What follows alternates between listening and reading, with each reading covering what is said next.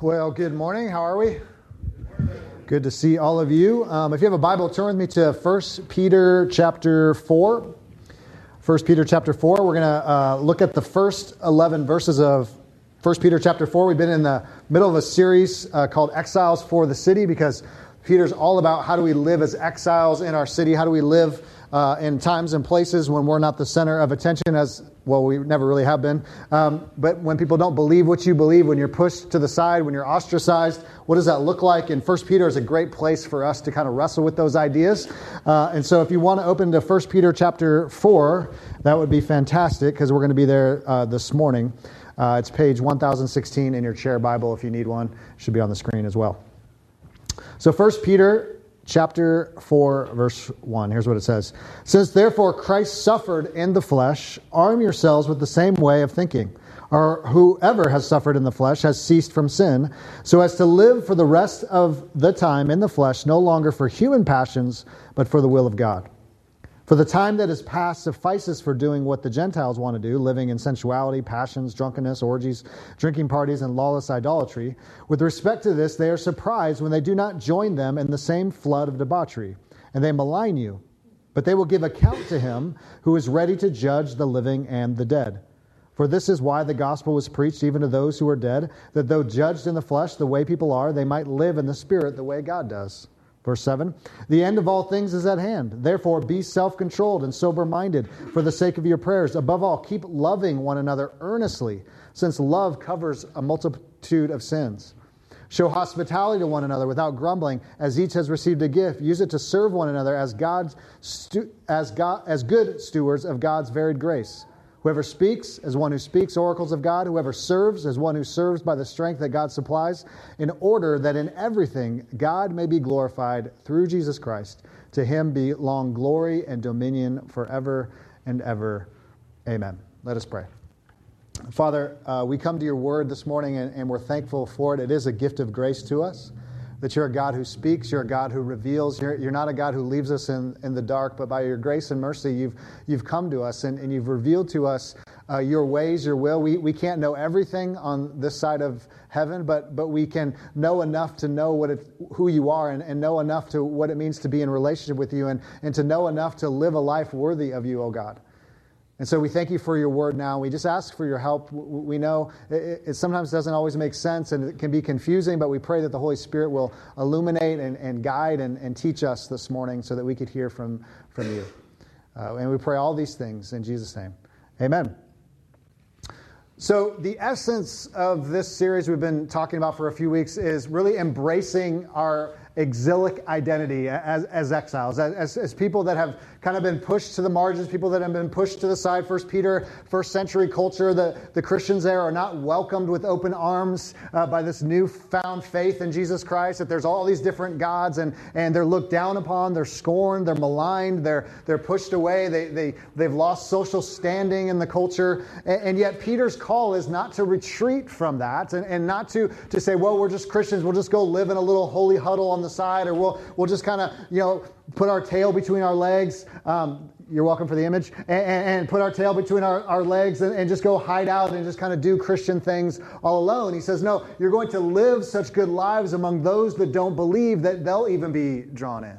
That you're going to do such good works among those who don't believe that they're going to be drawn. You're going to live right in the central piece of culture and society, and you're going to live in a very distinctive way so that others will know what this God is like, the same God that you and I worship. And that's always been God's plan from Genesis to Revelation. When we read the scriptures, we see that God's people were always placed right in the middle, right in the thick of things where people didn't believe and think the way that they believed and thought and lived. Why? Because God had a plan. He says, as you follow me, as you listen to my commands, as you heed my word, the nations would be drawn in to say, this is the God of Scripture. This is what he's like. He's a God of mercy. He's a God of grace. He's a good God. He's a worthy God, a God to be worshipped and praised. And so that's been kind of the heartbeat, the central theme of 1 Peter for us. How do we do that? How do we live that? Now, our text this morning is I love this text because it's so bizarre and it so pushes against the ways we typically think about life and how our lives are shaped and how we live these lives as God's people. But our summary of our text this morning is, how do we live in light of the future? Because really how we live now is determined by how we see the future. You've heard me say that a million times. That the way you and I live today is basically how we see the future. Is there a hope in the future? Or is there, it's just all just accident, it's all just random, it's just maybe some good things will come of it? Or knowing what we know and knowing what we know that's been revealed in Scripture. And remember how the series began and how 1 Peter began was this living hope that we have in Christ. Why do we have a living hope? Because we have a living God who's resurrected from the dead. And so our hope is not predicated on how well our life goes or how well our jobs are going or whether we have health or no health. It's predicated on a living hope rooted in a living God who's resurrected from the dead. And by his resurrection, we are promised that same resurrection. By his resurrection, God has enacted and began to heal and restore all of creation. So how we see the future determines how we live today. So if we could summarize our text this morning, and we're going to get a little heady here, but we could say it this way: by focusing on what Christ accomplished in the past, he secured our future and the future of the entire creation. So by looking to the past, knowing the future is secure, we can live distinctly in the present. That's what our text essentially in a nutshell says. But I want to ask the question, how do we do that today? How do we do that? And that's what we're going to look at in our text this morning, because it's very kind of weighty and kind of bizarre in many ways, which we'll get to, but it's also very practical in nature, that how we see the future shapes how we live today. And that's exactly what Peter is saying, that you have this hope secured already in the future, so that's going to shape how you live today as God's exilic people in the world. So the first place we're going to look at, there's kind of these two little moves that Peter makes in the text, is we need to look to the past. We need to look to the past. Notice the two moves that Peter makes here in verse 1 and 2. He says, look to the past of Christ's suffering for us. Maybe you caught that. Since therefore Christ suffered in the flesh, some translations say suffered for us, arm yourselves with the same way of thinking. For whoever has suffered in the flesh has ceased from sin, so as to live for the rest of the time in the flesh, no longer for human passions, but for the will of God. So there's these two moves. It says, first, look to Christ's suffering for you, for us, that he suffered in the flesh. He came to earth, fully God, fully man, and suffered and died on the cross, suffered in other ways too, not just on the cross. Of course, that's important and vital, but he also just suffered in his life in general. People didn't embrace him. His own people, Jewish people that should have known the scriptures backwards and forward, knew Isaiah 53 backwards and forward. Here comes Jesus, and even his own people pushed him away. He had no place to lay his head. His own inner circle, the disciples. I'll never leave you, Jesus. I'll never forsake you. And then when Peter is engaged by the authorities, what does he say? I never knew the man.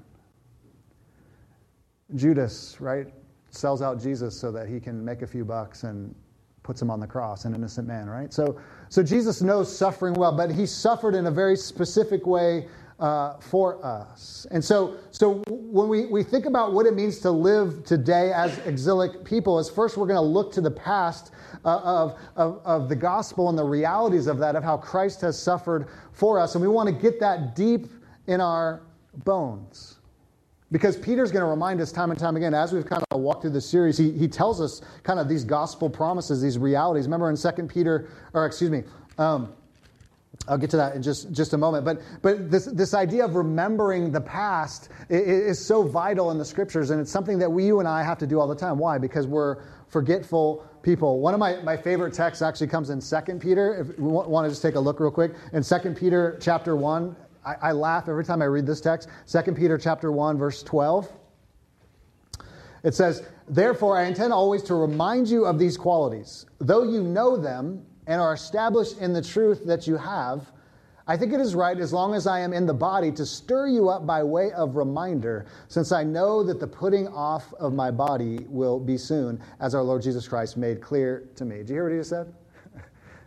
He's basically like, hey, I know you know these things, and you get them, and you're with them, and there's nothing confusing about them, but I still need to remind you, by way of reminder, I need to stir these things up in you. Does that sound like you and me? Like, we know cognitively certain truths and certain things, but sometimes when we look at our lives, there's this big, wide chasm of what we believe and how we actually live. So let me stir you up by way of reminder, the truths that you already know. Because I think most Sundays, that's all we're really doing here. There's nothing profound here. My job as a pastor is not to make stuff up on Sunday and say, let's find some edgy truth or some doctrine that no one's ever thought of, and maybe some angle that no one's ever considered. That's actually where heresy goes. Something that's novel and something that's trite or something that's new. If it's new and fresh, you probably want to get away from it, because this still works. And God's revealed what we need, right? So he's saying, but by way of reminder, the problem with you and I is that we're forgetful. And so Peter's going to engage us and says, since therefore Christ suffered in the flesh, arm yourselves with the same way of thinking, for whoever has suffered in the flesh has ceased from sins. He's been telling that time and time again, and these people understand. They're Christians. They understand that Christ suffered for them and died for them and forgives them of their sins. But they need a huge reminder in this moment, because often that's what shapes our living. It's inconsistent of what we believe and how we actually walk that out. I love what Martin Luther said. He was the great reformer. He wasn't a Lutheran then, but he became a Lutheran later. But Martin Luther, the great reformer, and it's called Letters of Spiritual Counsel. Somebody was asking him, how do I live this faith? What does this look like? Like, how do I do this daily? And here's what he said. The highest of all God's commands is this, that we ever hold up before our eyes the image of his dear Son, our Lord Jesus Christ. He must daily be to our hearts the perfect mirror, in which we behold how much God loves us and how well, in his infinite goodness, as a faithful God, he has grandly cared for us, that he gave his dear Son for us. Do not let this mirror and throne of grace be torn away from before your eyes. In other words, hold up the mirror of the gospel to your eyes, to your heart, to your life daily, constantly. As you're, swinging a hammer, as you're teaching kids at school, as you're raising kids and homeschooling or whatever you're doing, as you're doing your engineering thing or doing your business thing or with your spouse or with your friends, there's just this constant need for us to hold up the mirror of the gospel and to remember that Christ died for us and that our future is secure. All right? How hard that is to do, isn't it? We've been in our city groups not really in our city groups, but our men's study and women's study. We've been encouraging our church, to read this book on habits. And the reason why we do that is because all of us are forgetful. That we need to build in habits in our lives. It often requires holding up the mirror of Scripture to remind us that God is good and God is faithful, and that in the end, everything's going to be okay. So we look to the past sufferings of Christ for us. And Peter, which I was about to mention earlier, has reminded us already a couple times in this letter what that is. If you go to chapter 1 and verse 17, remember what he said here, and if you call on him as Father, who judges impartially according to each one's deeds, conduct yourselves with fear throughout the time of your exile, knowing that you were ransomed from the futile ways inherited from your forefathers, not with perishable things such as silver or gold, but with the precious blood of Christ, like that of a lamb without blemish or spot. He was foreknown before the foundation of the world, but was made manifest in the last times for the sake of you, who through him are believers in God, who raised him from the dead and gave him glory, so that your faith and hope are in God. You've been ransomed. You've been transformed from the inside out to leave the futile ways before you believed and to enter into a new life, into a new kingdom. He mentions in chapter 2, we read this a couple weeks ago, chapter 2, verse 21, for to this you have been called, because Christ also suffered for you, leaving you an example, so that you might follow in his steps. He committed no sin, neither was deceit found in his mouth. When he was reviled, he did not revile in return. When he suffered, he did not threaten, but continued entrusting himself to him who judges justly. He himself bore our sins in his body on the tree, that we might die to sin and live to righteousness. By his wounds you have been healed. For you were straying like sheep, but have now returned to the shepherd and overseer of your souls. We have to continually hold up a mirror to these truths and these realities, because it shapes how you live in the future, or how you live today shapes how you see the future and what's done for you in the past. I'll give you one more. Andy preached on this, chapter 3, verse 18. For Christ also suffered once for sins, the righteous for the unrighteous, that he might bring us to God, being put to death in the flesh, but made alive in the Spirit, the once and for all sacrifice. You know how relevant that is?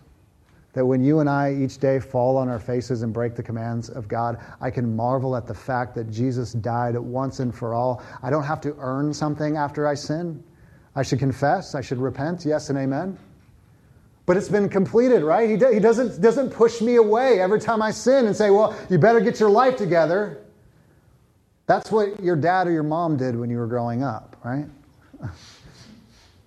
You screwed up again, you better think about what you did, right? That's not grace, is it? And I've done it as a parent. But to say this God who's died for us, who sacrificed for us, this Peter is reminding them, you need to hold up that mirror and look to the past and remember what he's done for you. It is finished. It is completed. Now you're free to live in that new freedom and to live for righteousness. That sin doesn't have the last say anymore. It doesn't have the power that it once had over you any longer. You have a new freedom in me. Now, what I love about this text, because it is very practical, is notice just a couple words here in that first little section there. He says, since therefore Christ suffered in the flesh, arm yourselves with the same way of thinking. So there's something very intentional here with Peter. He doesn't say, just believe these things, right? And there's a belief aspect to that. There's a trusting aspect to this. But he says, actually arm yourselves with these gospel realities, with these truths. Hold up that mirror every single day. So arming, it's this verb, it's a command, it's an ongoing action in the Greek. Thank you, Calvin Seminary, for all the debt that I have so I can know what that means. But it's an arming, it's an intentional thing. It's not a passive thing. It's not just believe these things. He says arm yourselves daily. Put these things on. Think about them, meditate on them, pray over them. Come and gather with the church so you can hear these promises again. Go and be part of a group of believers that are walking these things out together. Go and have coffee with friends that are believers so you can remind each other of these promises, right? It's a very intentional arming of yourselves. Because believing it could be a one-time interaction. I just go, oh yeah, I believe that, and I just kind of walk away. But Peter says, get up every day and get the mirror out. And remember who you are and what Christ has done in light of that. So we arm ourselves. We think that way. Remember Jesus, how he suffered. How did he suffer so well? We got hints of that in chapter 2 a few weeks ago. He just kept entrusting himself to the Father. Who judges justly. I could easily revile here. You know, Jesus, he's innocent in every way, without sin, yet he's being accused. He's being crucified. He's going in front of the Roman authorities, and he's going to go in a trial that basically is a bad trial if you're a lawyer, because he's an innocent guy, and yet the two thieves are going to get off, but he's not going to get off. And so what does he do? He doesn't speak up. He doesn't say, hey, that's not fair. I need to get my lawyer, right? I saw this ad on TV, 1-800, free me, and he looked a little shady, but I'm going to call that number because apparently he specializes in these things, and I'm going to get off this cross. He doesn't do that at all. He entrusts himself to the Father. Why? Because the Father is the one who will ultimately judge, and they'll have their day. It's not our place to be the judge and jury, is it? It's a better way to live, isn't it? To know that God is the Father who takes care of us. And Jesus is the perfection of humanity, by the way. So what that means is this works. He's the only one that could pull it off perfectly because he's without sin. But he's saying, if you want to live a transformed life, this is how you live. This is how you do this. And this is what Peter's kind of encouraging. He's saying, arm your thinking and your ways just like Jesus, how he thought about suffering and these things. Now, what's interesting about our text here is there's a little phrase that I think is confusing, but I don't think it needs to be as confusing as some would say it is. I don't know if you caught this, but right at the end of verse 1, it says, whoever has suffered in the flesh has ceased from sin. It'd be easy to read that and say, well, what does this mean? So as I suffer, I'm like sinless now, I'm perfect. The more I suffer, the less sin. I don't think that's what it means. If you keep reading, it says this, so as to live for the rest of the time in the flesh, no longer for human passions, but for the will of God. I think what Peter is saying here is he's not saying by our suffering somehow. When people shun us and push us away because we don't jump into their sinful games or debauchery or whatever, which we'll get to in just a moment, it's not sinlessness. What he's saying, it's a posture that we understand that it's been finished, it's been completed on the cross. That sin has been weakened, been done away. There's nothing Jesus has to do. We preached on Hebrews, right? It's all about the once and for all sacrifice, isn't it? We should marvel at that. We should celebrate that, right? There's no sacrifice you and I have to make. There's nothing, we don't come to the table every Sunday and go, God, here's my offering, here's my sacrifice. I screwed up all week, but here it is. We just come in faith with our lives as a sacrifice because you've done it for us. So what I think is it's the flesh versus doing God's will, that the sin doesn't have the last say, doesn't have the power it once did. So now we're freed, even when we're suffering, even when people don't agree with us, even when they don't like us, to still live as God would want us to live, that we could even bless our enemies the same way that God blessed his enemies by dying for them. So we look to the past. One move is to look at Christ's suffering for us. But did you also catch that he says to look to our past, to remember even our lives before Christ? Did you catch that? Verse 3, for the time that is past suffices for doing what the Gentiles want to do, living in sensuality, passions, drunkenness, orgies, drinking parties, and lawless idolatry. With respect to this, they are surprised when you do not join them in the same flood of debauchery, and they malign you. But they will give account to him who is ready to judge the living and the dead. I'm not laughing at debauchery, but a flood of debauchery, that sounds like a lot of debauchery. And I know that's not a word we don't use all the time, but let's just say a lot of sin. And when there's a flood of it, it's just getting nuts, people. That's my Ryan Pelton translation. But he says, this is how you used to be. Sensuality, passions, drunkenness, orgies, drinking parties, and lawless idolatry. It's not just drunkenness, it's also like drinking parties. So that's like a whole nother, that's like taking the JV drinking up to like another level of varsity drinking. There's like some kind of party, and I guess that's just what we do there, right? And there's just all kinds of lawlessness going. We're just going to break all the commands. Like we're going to gather together and just break commands all night long. Now in the first century, this was actually way more common than you'd think. So in the marketplace, in public, there was all kinds of sexual sin happening, all kinds of pagan worship happening for people in the public to actually see. So a little foreign to us, like we just tend to sin in private. But it was right there in the marketplace. It would have been in homes. So people that didn't believe in Christ would actually gather in homes and do all kinds of gross, nasty things. You can use your imagination. But what Peter's trying to hit at home here, more importantly, is to say, that's not you anymore. You used to live for the whim of the day, the desires, whatever went, you just did. It was fine. It didn't matter. There's no accountability. But now that's not you anymore. You've been changed by the gospel. You're in a new relationship with God. You want to do his will. But, did you catch verse 4? But don't be surprised when people malign you or push you away when you don't want to jump in. When you don't want to have your drunken parties or whatever is going on. You been there? Right? When God gets a hold of you. And I know some of us, like we grew up in the church and it's like I can't remember a time when like I maybe was a Christian or wasn't a Christian, but there was a specific time in your life, a season in your life where you said like I'm really understanding it now. Like it means something to me now, even if you grew up in a Christian home. But some of us, we've come from, some of us just became Christians a couple years ago or came from really dark circumstances. And what happens when you start following Christ? Well, you want to do God's will and listen to what he says and love God and love our neighbor. So what does that mean? Well, the people around you that don't follow Christ, sometimes they kind of look down on you. You been there? I remember when I was a new believer in college, I had a little problem with drinking and drugs in high school.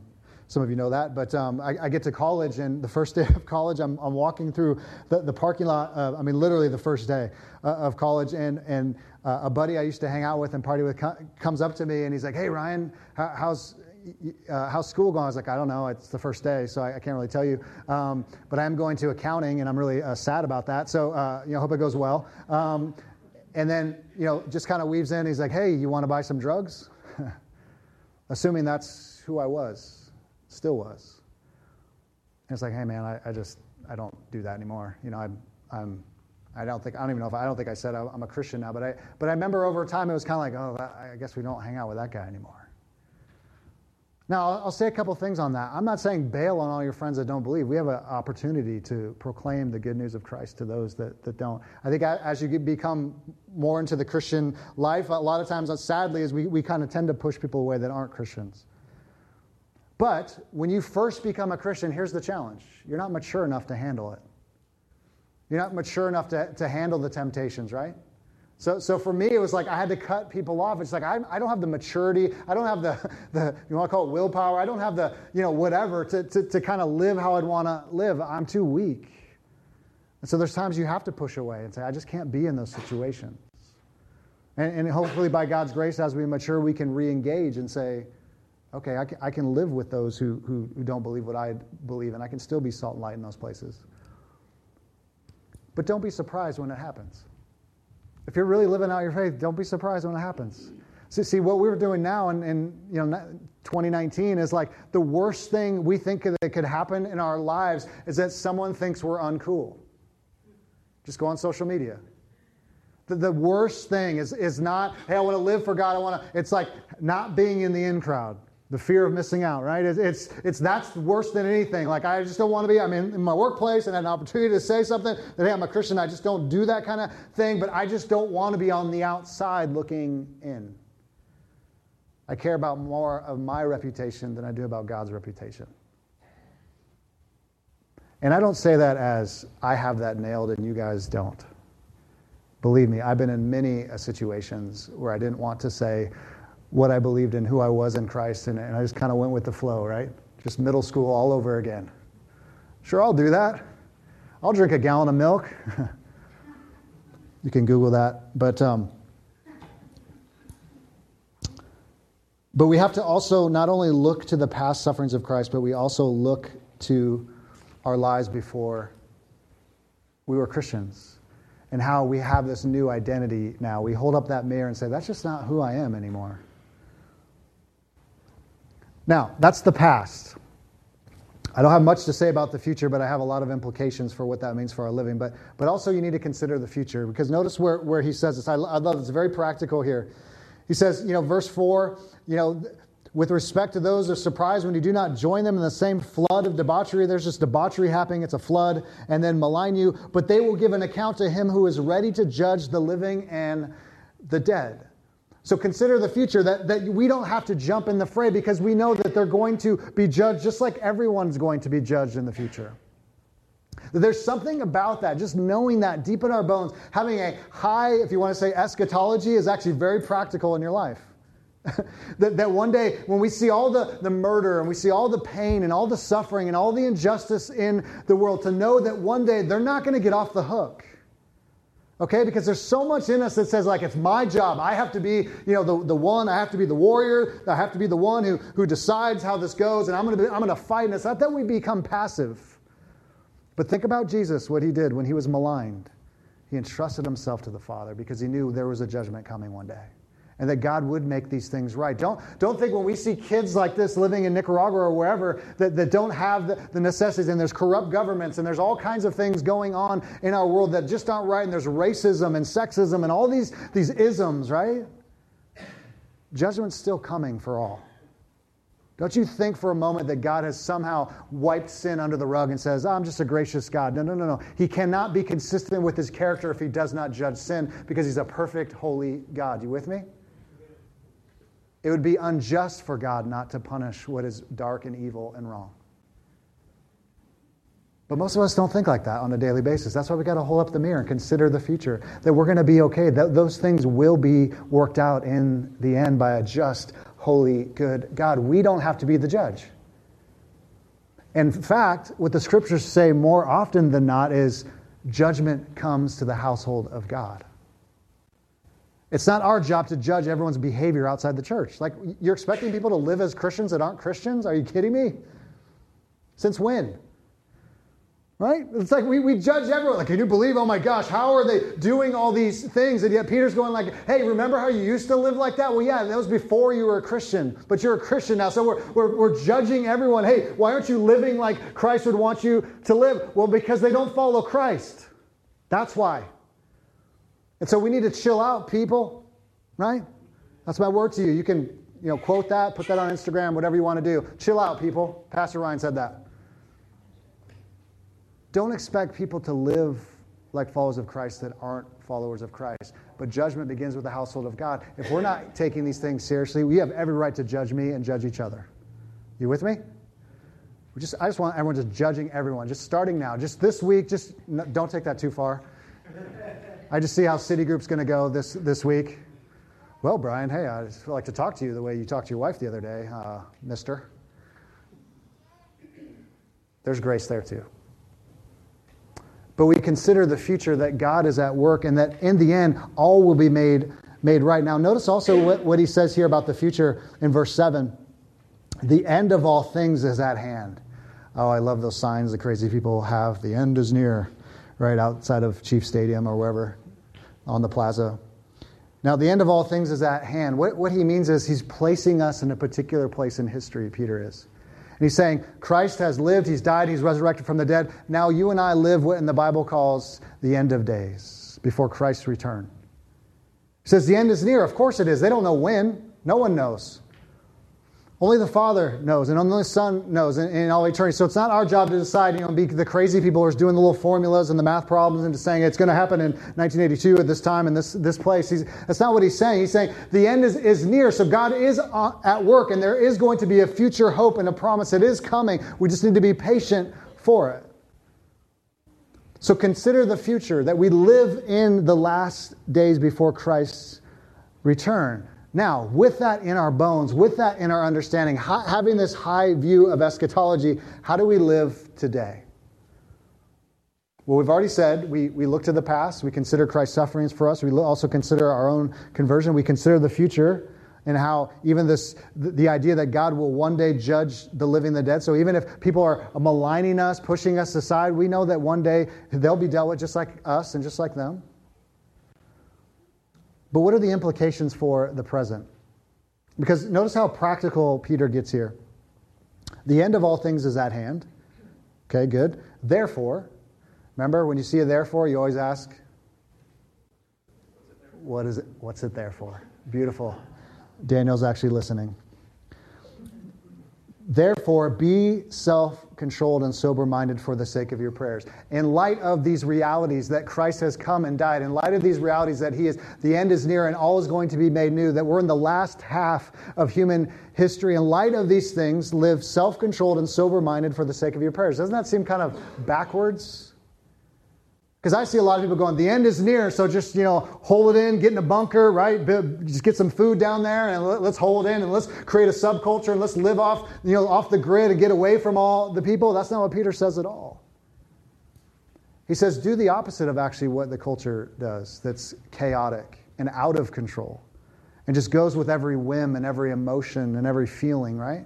Says, no, do the other. Be self-controlled. Be sober-minded. Think about these things. Think about what Christ has done for you. Think about the cosmic reality that God is making all things new. And think about how now you can live a different kind of life. Because isn't that just what sin is?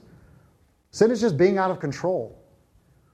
It's just whatever whim comes, whatever feeling comes, whatever thing I want, I just want to get, right? It's all about me and my thoughts and my feelings or my inclinations. But he's saying, no, that's not how you're to live. You're going to live self-controlled, sober-minded lives, wise, ordered lives, not just going with every whim, whatever feeling comes your way or whatever temptation comes your way. Now, it's interesting how Peter frames this. He says, for the sake of your prayers. Why does he say it that way? You remember last week I talked about marriage, and I was happy that some of you came back this week. But 1 Peter 3, verse 7 says, likewise, husbands, live with your wives in an understanding way, showing honor to the woman as a weaker vessel, since they are heirs with you of the grace of life, so that your prayers may not be hindered. It's kind of the same idea here. If we're in this relationship with God and we're not treating our wives with respect and honor and understanding them, guess what? Our relationship with God is fractured, and so is our relationship with our wife or our spouse is fractured. So he's saying here, if you're not living sober-minded, self-controlled lives and you're just going with every whim and every sin and every temptation or whatever, guess what? Your relationship with Christ is fractured. because now we're called to live for Him. But when you're sober-minded and self-controlled, it takes praying takes on a whole new posture, doesn't it? So that's one implication, is we're to live these self-controlled, sober-minded lives for the sake of our prayers. And also, I think just praying in general. We don't live passive lives. We don't say, you know what? Things are just going to happen the way they're going to happen. That makes no sense if you read the Bible. I don't know where anyone ever gets that, because I'm going to let you in on a little secret. This was many, many years of study and thoughtfulness and reflection on some of the best thinkers in the universe ever in church history. Why should we not think that way? It's because prayer is a command in Scripture. All right? We're supposed to pray. We don't play this. Jesus said, hey, and when you pray, right? He just says, hey, you're going to pray. He doesn't go, hey, well, everything's just going to happen. My will be done. It doesn't really matter. He just commands us to pray. So that must mean that somehow in God's sovereignty and somehow even in God's total control of the universe, somehow our prayers do something, don't they? Why would He command us to do something that makes no sense? Because He's the dad that just goes, hey, listen to me. Why, Dad? Because I said so. I'm your dad. Anybody pull that card? Probably today, I imagine. Probably on the way to church. Right? Don't you love that? That's just like the worst thing. But that's when you're at the end of your wits, right? You're just like, I have nothing smart, intelligent, wise to say to my kids. I'm trying to shape them for the future. Just be these loving, godly, amazing kids. And yet, Dad, why? Because I'm your dad. That's why. I didn't ask for it. That's just God's plan. I don't know. Just be quiet. No, you can't use the iPad for 9 more hours. No more. I said 8, and that's it. It's been a hard day. But you know what I love about the Scriptures? The Scriptures don't answer our questions like that, do they? Well, why? Because God said so. He's God. This whole argument in 1 Peter is not that at all. He says, well, why are we going to suffer like this? Because Christ died for you. Why are you going to live like this? Because the end is near and God is making all things new. The Scriptures always give us reason. They give us evidence. They give us truth behind it, right? And in our world, it's the total opposite. Why should we love people? If you're not a believer and you're an atheist, it's like the strangest anomaly to me is like, why do we care about anything in the universe? Why do we care about people on any level if you don't believe in God? If we're all just random and we're just accidents, I don't understand it. Well, we just should, because that's what good people do. Okay, well, where does that come from? Well, because, I don't know, when people are suffering, we should do something about it. Well, tell me why. Why? Well, we would say because they're made in the image of God, and every human is valuable, full of value and full of respect. The Scriptures always do that for us. They don't just say, just believe in the dark, just do whatever, just like a parent, just because I said so. Live sober lives, controlled lives, because the end is near. Also, keep loving each other with earnest kind of love. Verse 8, above all, keep loving one another earnestly, since love covers a multitude of sins. Love is hard, amen? But now that we've been freed in Christ, now that we love God with all hearts, now that He's loved us first, we are free to love our neighbor as ourselves, to love those inside the church and love those outside the church.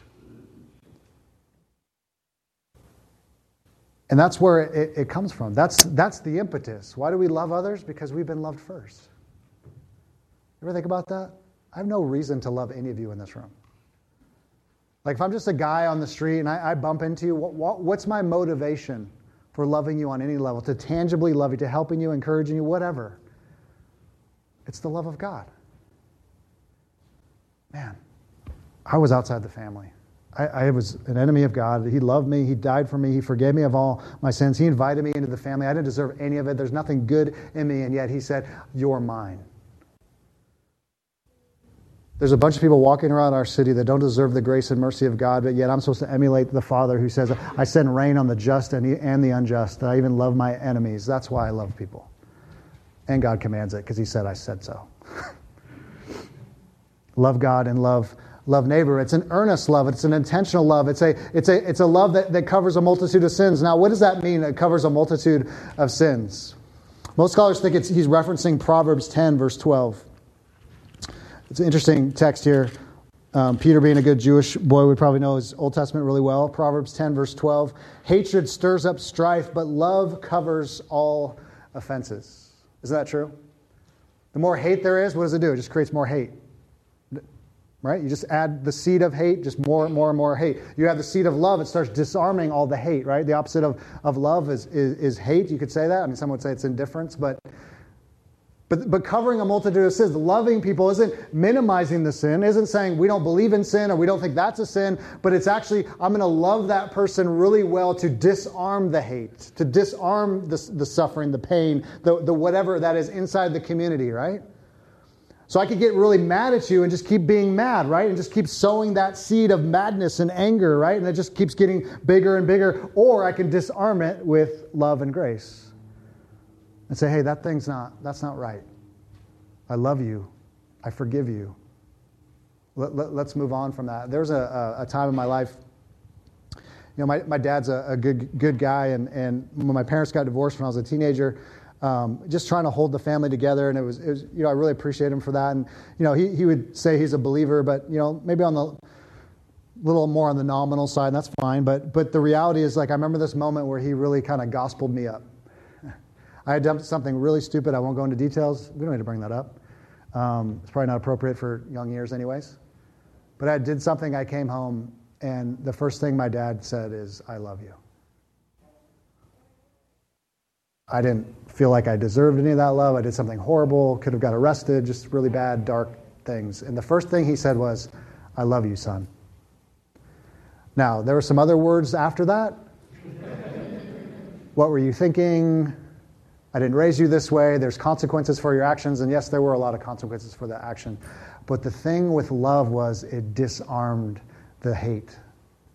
That there was something in me that says, I want to listen to my dad from here on out. Now, I didn't do that very well, but I wanted to. When you see the love of God and the mercies of God and the grace of God given to you, the more you think on that, the more you reflect on that, the more you hold the mirror up to your own life and soul, it's a lot easier to love than be indifferent or hate, isn't it? Because God loved us first. Martin Luther King had a great quote. He said, darkness cannot drive out darkness.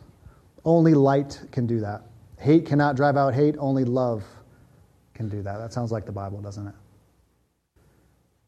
That light pushes out darkness. Love pushes out darkness. And so in light of our future secured in Christ, the future of God making all things new, we're to love earnestly inside and outside the church. Do you notice how none of this is passive at all?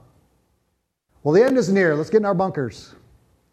No, the end is near. Let's engage with with sober-mindedness, self-control, with love that covers a multitude of sin. And then thirdly, with gracious hospitality. Again, motivated. All these, you see how they kind of build on each other? All of these are motivated by the gospel. All of these are rooted in the fact that God loved us first. So guess what? When we understand that God loves us first, we should be the most hospitable people on the planet. Why? Well, the Old Testament scriptures say that constantly. Hey, when you get into the land, remember you used to be aliens and exiles, but God brought you into the family. He was hospitable to you. Right? You could have lived outside the camp. He could have shunned you. He could have said, no, you're my enemies. Yet he brings you in like a good father and says, hey, I adopt you as my own sons and daughters. So as we think about that, guess what? We should be hospitable. Hospitable to our Christian brothers and sisters. Opening up our lives, opening up our homes, opening up our money and saying, hey, I love you. When they're maligned and they're looked down upon, when they're trying to live out their faith and things aren't going well, we should be very hospitable. We should be, cooking meals for them and helping them and encouraging them and praying for them, having open-handed posture saying, hey, come on in. Now for us, very individual Western people, that's really hard to pull off. Because we love the Holy Trinity of me, myself, and I, right? My own comfort. But in a first century context where you were maligned and pushed away, and the home was usually where the church happened, very small group of people, maybe 5 or 6 or 7 or maybe 10 people in a room, hospitality was everything. Come, be loved, be encouraged, be loved, be welcomed, because we've been welcomed by Christ. I heard someone say, I I read something a couple years ago. He said, the future of evangelism and apologetics in the Western world is going to be hospitality. People have heard our rhetoric, what we believe, and our tight little arguments.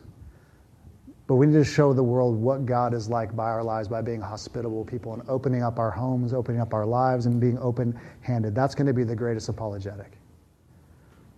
Francis Schaeffer said the greatest apologetic is love. And so did Jesus, by the way. How will they know my love? By your love. Gracious hospitality, and then lastly, gifts of grace and acts of service. All of us have been wired up by God with certain spiritual gifts to serve each other, to build each other up. That God, when you became a Christian, He gave you a spiritual gift, and the gift was not for yourself. It was to encourage and build other people up and to serve other people, to lay our lives down, just like Christ laid His life down for us. And so I love the way Peter kind of ends this section with the reminding us that we're not called to just sit back passively, but to say, hey, I've given all these gifts to the church to serve and to use, whether that's speaking or whether that's service or somewhere in between. Go read 1 Corinthians 12. Go read Ephesians about the spiritual gifts, Romans 12. All these gifts that God has given the body, that's what they're for. And you know when you see them, right? Those gifts of hospitality and mercy, you come into somebody's house and it's just like, I just want to be here. It's just a welcoming spirit, right? It's just a loving spirit. Those with gifts of leadership, those with gifts of administration, those with gifts of service, they're just like, hey, whenever there's a need, they're the first one to pop up. They don't want to be on a stage. They don't want to be known, but man, they're behind the scenes just serving their brains out. You know those people. Some of you are those people. I'm just the guy that just talks too much. But I want to use that gift well. And somebody will say, well, maybe you should think about some other gifts. But anyway, let's not talk about that right now. It's not important. But I love that Peter says, in light of the future of the entire cosmos, in light of the resurrection of Christ, in light of His return, and the fact that our future is secure, now go use your gifts and serve other people. Don't crawl in a hole. Don't be passive. Don't forget that you're called to love. Don't forget that you're called to be sober-minded. Don't just sit on your hands. We got work to do. And that's what the gospel does. It frees us, it motivates us to serve even when it's hard to serve with all that God supplies, as our text says. Because as we do that, it glorifies God. Verse 11, whoever serves is one who serves by the strength that God supplies, in order that in everything God may be glorified through Jesus Christ. To Him belong glory and dominion and forever. When God gets glory, it's because we're arming ourselves and thinking about what Christ has accomplished for us, His suffering, and that He suffered completely, finally, so that we can live free and we can live for His will. That the future is secure. The end is near, but the future is secure, so that even when we're maligned, even when people push us away, even when people don't have kind things to say, we're not going to be passive and crawl in a hole. We're actually going to arm ourselves with the way Christ says. It says, you know what? I'm just going to trust myself to the Father because He judges justly. I'm not going to worry about that. And I'm going to love earnestly, and I'm going to be gracious and open my life, and I'm going to use all the gifts that God has given me for His glory and His honor. Now, when you hear that and I hear that, I just go like, whoa, not very good at this. But every week we have this reminder, we have this visual of the bread and the cup that represents the broken body and the shed blood of Christ. That there's only been one person that's pulled this off, and His name is Jesus. The only one who's perfectly entrusted Himself to the Father in the midst of suffering. Only one who's loved earnestly and perfectly. Only one who's been hospitable and every way, even toward His enemies. Only one who's used His gifts for the glory of God and only the glory of God. Because I don't know about you, I can use my gifts for Ryan's glory. I'm really good at that. And the praise of man, it's very easy to do. But there's one who lived for one audience and one audience alone, and His name is Jesus Christ. So if you find yourself overwhelmed by a text like this and feel like, man, I don't think like that. I don't think about eschatology. I don't even know what that word means. I don't love as I should. I don't use my gift. All these things. I just want you to know there's a gracious God who still invites us to the table. He says, "Come, all who are weary, all who are heavy laden, and come and eat." Right? The only thing He asks is just trust me. Just trust me. And that's why we need this meal every week, to be nourished and remember the mission in which we've called this God who was exiled for us so that we could be exiles and live for him. So if you're a believer in Christ and you're following Christ, come and celebrate the supper with us. The way we do that, we have two groups up in the front. Break off a piece of the bread, dip it in the cup. There's some gluten-free bread in the middle there. If you're not a believer in Christ, we just ask you to stay seated, but we want you to believe and we want you to follow Christ. And so there's some prayers and some thoughts in our city life that you can think on and reflect on. If you want to talk more about that, I'd love to talk more about that, because I really believe that without Christ, there is no really future for the hope. It's all just kind of hearsay and, yeah, maybe.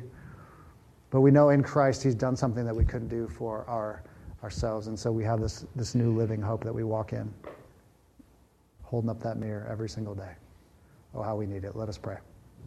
Father, give us the courage, give us the grace to hold up the mirror of the gospel to our hearts and our lives every day. Not just so we can meditate on truth that is about Christ dying for us or forgiving us or resurrecting from the dead, is important, those things all, but truth that translates into living very distinct, unique lives of self-control, lives of love, lives of hospitality, lives of service. And that through it all we would glorify your name. Lord, I would encourage my friends here this morning that as they sit here, God, if there's something that they need to just lay before you, confess before you, I pray by the Spirit of God you would just give them the courage to do that. And that they would know that you're a forgiving, gracious God. There's no sin that you can't forgive because the cross proves it. So maybe we lay our lives before you, the ways we haven't loved you with all our hearts and the ways we haven't loved our neighbor as ourselves. And we want to feed on your grace and your mercy. So help us, oh God, in Jesus' name. Amen. Come and celebrate the Lord's Supper with us.